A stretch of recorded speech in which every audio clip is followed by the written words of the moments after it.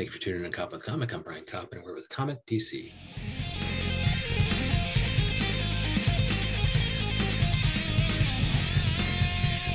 DC, how the hell are you? Dude, I'm doing awesome. Dude, thank you so much. Dude, Chicago, baby. What's going on there? I was just there over Christmas, and it was 8 degrees. Why? Why would he come to Chicago in Midwest middle of winter? Dude, the family's there, man. It was Christmas, etc. Yeah, and then I come back, and it was 50 degrees in New York, and I was like, yes. You chose the right place. So what's it like out there now? Is it warming up a little bit? It's not 8 degrees anymore. It's mild. It's cool on the outside. Like, I mean, here's the thing. I'm Canadian, so I'm technically supposed to be accustomed to the cold, right? Okay. So I'm Canadian from the waist up. From the waist down, I'm West Indian, and my testicles say otherwise. My testicles say, "Yo, bro, this is ass cold, man. What are you doing here? What the hell?" I'm sure there's sponsorship deals there. Do you have product where you're putting like Manscaped and shit? Like, it was so surprising when I learned that like Manscaped is really all about the balls, and I'm like, can't our current like hair products do something about that? Like, are people really thinking about their ball hair or whatever? Well, I guess someone tried Nair before. I said, nope, that's not going to get it. That's let's rethink the way that we package our package. Yeah. I think I put Icy Hot in that region one time just for shits and giggles, and it was the worst decision I ever made. You must have been a teen, because that's not an adult thing. On the most sensitive part of my dick, and I was like, oh my Lord, I'm going to die. But yeah, we're getting a little bit too blue. I don't know. You could work clean. Are you a clean comic or no? I'm capable of, like, depending on the occasion. Like, if I'm at a person's 70th birthday party, which I was recently, I'm not going to drop the M-bomb, and I'm not going to talk about these testicles, right? You got to know your audience, right? 70, and so you did comedy for the 70-year-old, etc. Okay, all the 70-year-olds. Well, no. Here's learning by experience. So I accepted a gig, private gig, good money, right? I couldn't turn it away during Christmas time. Just, hey, birthday party. My sister's turning 70. The age range of people that are there are going to be between 19 and 70. I'm like, great. I got a spectrum. Gig from hell. I'll tell you that. It was a gig from hell.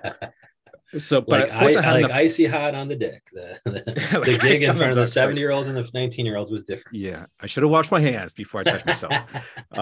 So I showed up, and most of the people were of the age of the birthday person. So mental note: if you're going to do a birthday party or whatever event, understand that most of the guests are going to be the people of the same age as the person having the birthday. Ouch. Yeah. And on top of that, they're old school Chicago. Like, Black folk, old school Chicago. Yeah, I'm fun of my people, man. But, they're very formal. Oh, so what'd you have to do with your act? It's okay. I had to adapt it. Like, there's certain words I had to, substitute in between. Like, I had a joke about being a chiropractor who also happened to be in a strip club by accident, because I don't do strip clubs, but I got pulled into one anyway. So I kind of mistook or switched out the word mucked up for fucked up. So that's are you a chiropractor? Yeah, that's my training. I've been doing that for 15 16 years. Chiropractor in the strip club? How the fuck do you think about that? Because you're like, well, I'm a chiropractor, I've gone into strip clubs. It's not that hard for you because you're a chiropractor. But for me, I'm just like, how did somebody come up with this? That's amazing. Well, I thought about this joke way back when, a couple of years ago, when I was in Singapore. I was like, man, this is an amazing bit, but I couldn't use that in that country because there's no strip clubs in Singapore, so there's no context. So I was sitting on that for like a couple of years until after COVID, when COVID happened, I have returned to Chicago and then started getting back into comedy again, and then this is one of my strongest bits actually, is just talk about being reluctantly pulled into a strip club because I say reluctant because I'm a chiropractor. Yeah, and because they're just always doing body contortion, etc. Now, I think chiropractor has something to say about that. Well, here's the thing about this. Like, if I'm at the front of the stage and everybody else is throwing stacks on stage, the dancer saying, shake that ass, make that ass clap. I'm inclined to look at the stage going, is that dancer, does she have scoliosis? I swear that's scoliosis. Right? I swear. I'm waving a $50 bill, not for her to come to lap dance me, but to coach her, because I want to help her, right? So that's but I love that too, because you're like, I had to move back to United States to be able to tell this joke. That's how great this joke was. I had to move countries. Yeah, it's understand the universality of certain humor. So it works well in the United States, doesn't necessarily work in Malaysia or Singapore or Japan. So just understanding comedy from a global perspective. It's been a trip so far. But DC Global, we follow him everywhere. He's DC Comedy on Instagram and on Twitter. DC Comedy as well. And so I'm going to get you a follow because I'm going to retweet all your funny stuff. That's what I do with the former guests. Until you were on this podcast, you weren't that to me. But with DC, with DC, it's like now I can share the chiropractor in the strip club. And I have the comedians give me some topics, and I love it because then I could choose a couple. And one of the ones you said was how teaching your kids how to cuss properly. Now tell me how the fuck. Should you be teaching kids to cuss, and what's a proper way to cuss? Okay, first of all, kids are gonna hear cussing regardless if they hear it from home or not. Like we're pretty strict, not strict, but strict from home. Very, I wouldn't say religious. I mean, we grew up in a certain faith, right? But I know full well when they go outside of school, she's going to hear anything and everything. And she knows I'm a comedian, and she's heard my stuff online. She's heard my stuff on YouTube. She's Make it clap. 16 now. You heard make it clap. She heard the strip club joke. Yeah, she knows everything now. So I just put it full out, and she knows that, hey, dad's comedian, and what I do on stage, that's a character on stage. And I say crazy shit on stage that I will never say at home. So she understands that delineation. Yeah. But she still does not know how to swear. She still gets embarrassed, right? I know full well that sooner or later she's going to be able to, she's going to be in a setting where she has to call somebody a dick face or, a motherfucker. And you can say, baby girl, you gotta soften up the R's. You gotta drop the R. You can't say motherfucker or it's motherfucker. She's like saying that. Dick face is funny. Dick face, like an awkward person saying dick face for the first time is hilarious. Well, she knows how to burn. She's real good at roasting. Oh, okay. But to get her to the next level, to get her to be bully proof, it's really good cuss words. Just to, just some good zingers that tie with some English cussing with some American cussing, and using the right vernacular, the right context. There's an art to it. And do it with confidence. You got to do it with confidence. And so you got to practice. You got to let her practice at home, man. You let her practice. If not, you're clipping her wings, man. Dude, she practices in the car with me, not at home, not with moms around. All right, I can't get out of that doghouse. But in the car, great. we get some heart to heart talks. But this is bullshit, right? You know what they're talking about school is bullshit. So yeah, Dad. Dude, what's great though is it'd be so funny to see that on a video, but then you'd be outing yourself with your wife. Like getting her practicing cuss words with her dad outside of the earshot of her mom would just be so funny. I would totally love to see somebody awkward with dick face, and then by the end of the session, rolling off that motherfucking piece of shit. That really would just be so funny, but you can't do it. Otherwise the mom's going to kill you. Do you know what? I think when she turns 18, it's fair game. Because I know full by 18, she's heard everything, seen everything. She rides a public school bus. All right. Yeah. There's nothing that she hasn't heard that I haven't said that she hasn't heard already. Right? Yeah. Yeah, I know full well. Yeah, and especially sex stuff too. I mean, I guess it's the same way with, teaching your kids about sex. If you're not doing it early enough, they're going to get the teaching elsewhere. Yeah. Well, here's the thing: like media and TV, the internet, they're going to beat us to it. Unfortunately, the moment they give a kid a phone, assume that they have full reign on everything. You can have your best intention as a parent. Because listen, I'm going to put blocks on my kid's phone. Good. But you're not putting blocks on other kids' phone. the friend's older brother or sister is got the phone open. Yeah. Yeah. So you don't got this shit on your phone. Let me show you this shit on my phone. Can't believe your parents can't let you watch Matrix. That's rated R back in 20 years ago. But I know full well that she's going to be exposed to this stuff. So might as well kind of preemptively talk to her about it and be mature about it. Like have, not be like, oops, I can't believe I can't say that. Like if you're going to say motherfucker, call somebody a motherfucker, call somebody an ass nugget, right? That's a good burn, an ass nugget. And if you get burned at school for that,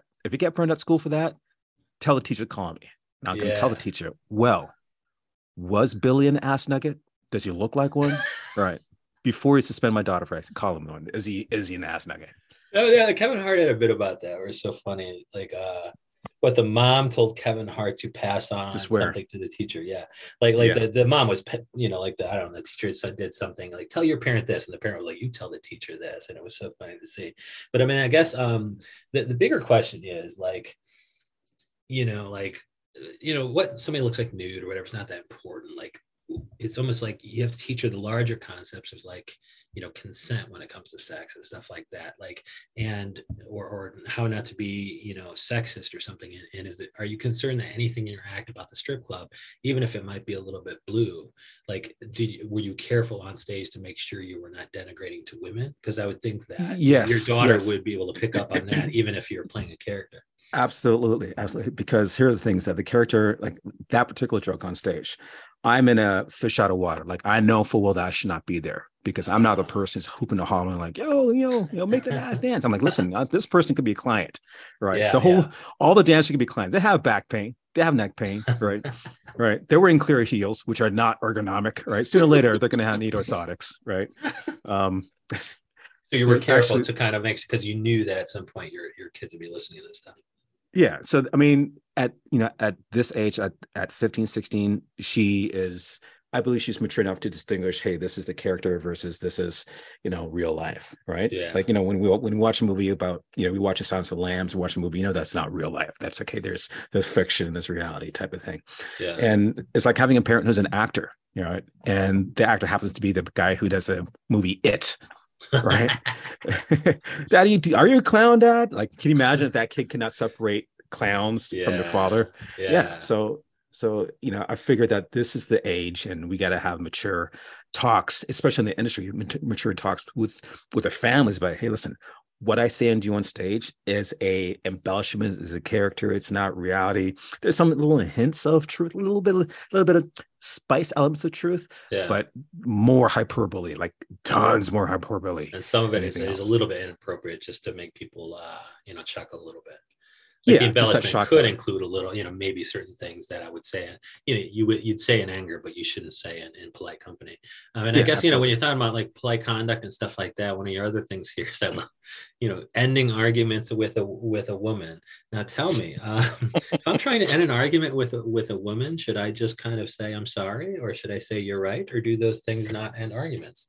These are things I'm taking directly off his topic list.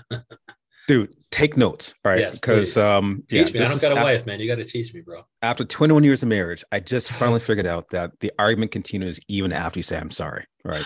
Just the topic's not closed. Saying, because you know, as guys, you know, just for the sake of when we get in an argument and going around in circles, realize, you know, I'm not going to win. This is not going anywhere. Let's just wave the white flag and concede. Yeah. Like say, I apologize. You know, I was wrong. You're right about this point. You know, let's just agree to disagree. No, that one's never going to happen. Yeah. Let's agree to disagree. It's like, no, man, we are going to agree at some point. But here's what happens afterwards. You say, I'm sorry. And I realized this the other day. Her response is, no, I get that. But you understand my point, right? You understand? I was like, I just waved the white flag. I said, I'm sorry. Like, I just, you know, can we go on? Can we move on? She really needs you to agree with her, right? Yeah, that's essentially what she's saying. Like, I need she you wants to consensus. say, They want because they know you have to move forward as kind of a unit, a united front against the kids, at least. Do you know what? This was even about something, not even about the kids, something benign, like, you know, dance is not a sport, something ridiculous, right? But the fact is that it's the battle. Women enjoy the battle. We want to get the war done and over with. Like, we're waving the white flag saying, listen, can we finish the war? I concede. I want to protect my village. I want to protect my people. I want to make sure that no more damage is done to my homeland. And the person who won the war is like, now we got to raise this shit. I got to Hiroshima, everybody. Like, you guys know who's in charge. Like scorched earth. I'm going to scorch this. I'm going to scorch this earth. Like, yeah, you need to know I'm in charge. I'm going to take your soul. I'm going to take your ego. I'm going to take your dignity and just eviscerate it so that in case it rises up, you remember exactly how this pain feels about losing a war with me. That's what women think about when they're doing arguments. Do you think it's that? I mean, or is there something more like, I don't feel united with this guy if he's thinking this thing that I think is totally wrong. And then when you come around to her side, she's like, oh, there we go. We're a couple again. Like, is there anything like that? Because yours sounds pretty evil. Like the woman. Yeah, mine is pretty dark. I need to fuck him up the butt. Yeah. Yeah, mine is dark. Mine, you know, yours is like, dark. Dark. Yeah. Well, there's ego involved, as guys. And you know, my ego's on the line sometimes, and usually I think that I can protect my ego by just conceding and saying sorry and admitting fault. You know, just so we can move on, right? Yeah. No, that's not enough. Like, now you got to be late for work, right? Now you got to miss the game because you're going to finish the conversation. See, that's the That's the salt on the wound. Yeah, that can be a little bit evil. Like I would think that maybe there could be an inclination to be like, all right, well, his friends are taking priority today. At the very least, I can kind of chip away at that by making him late to this game. Like, all right, like I'm finally agreeing to let him go to this game, but at the very least, he's going to be fucking late to that game. Yes, I gotta go. Listen, we gotta finish the discussion. Baby girl, I'm on the toilet. Can I take a shit in private? No, we gotta table this. We gotta eat this.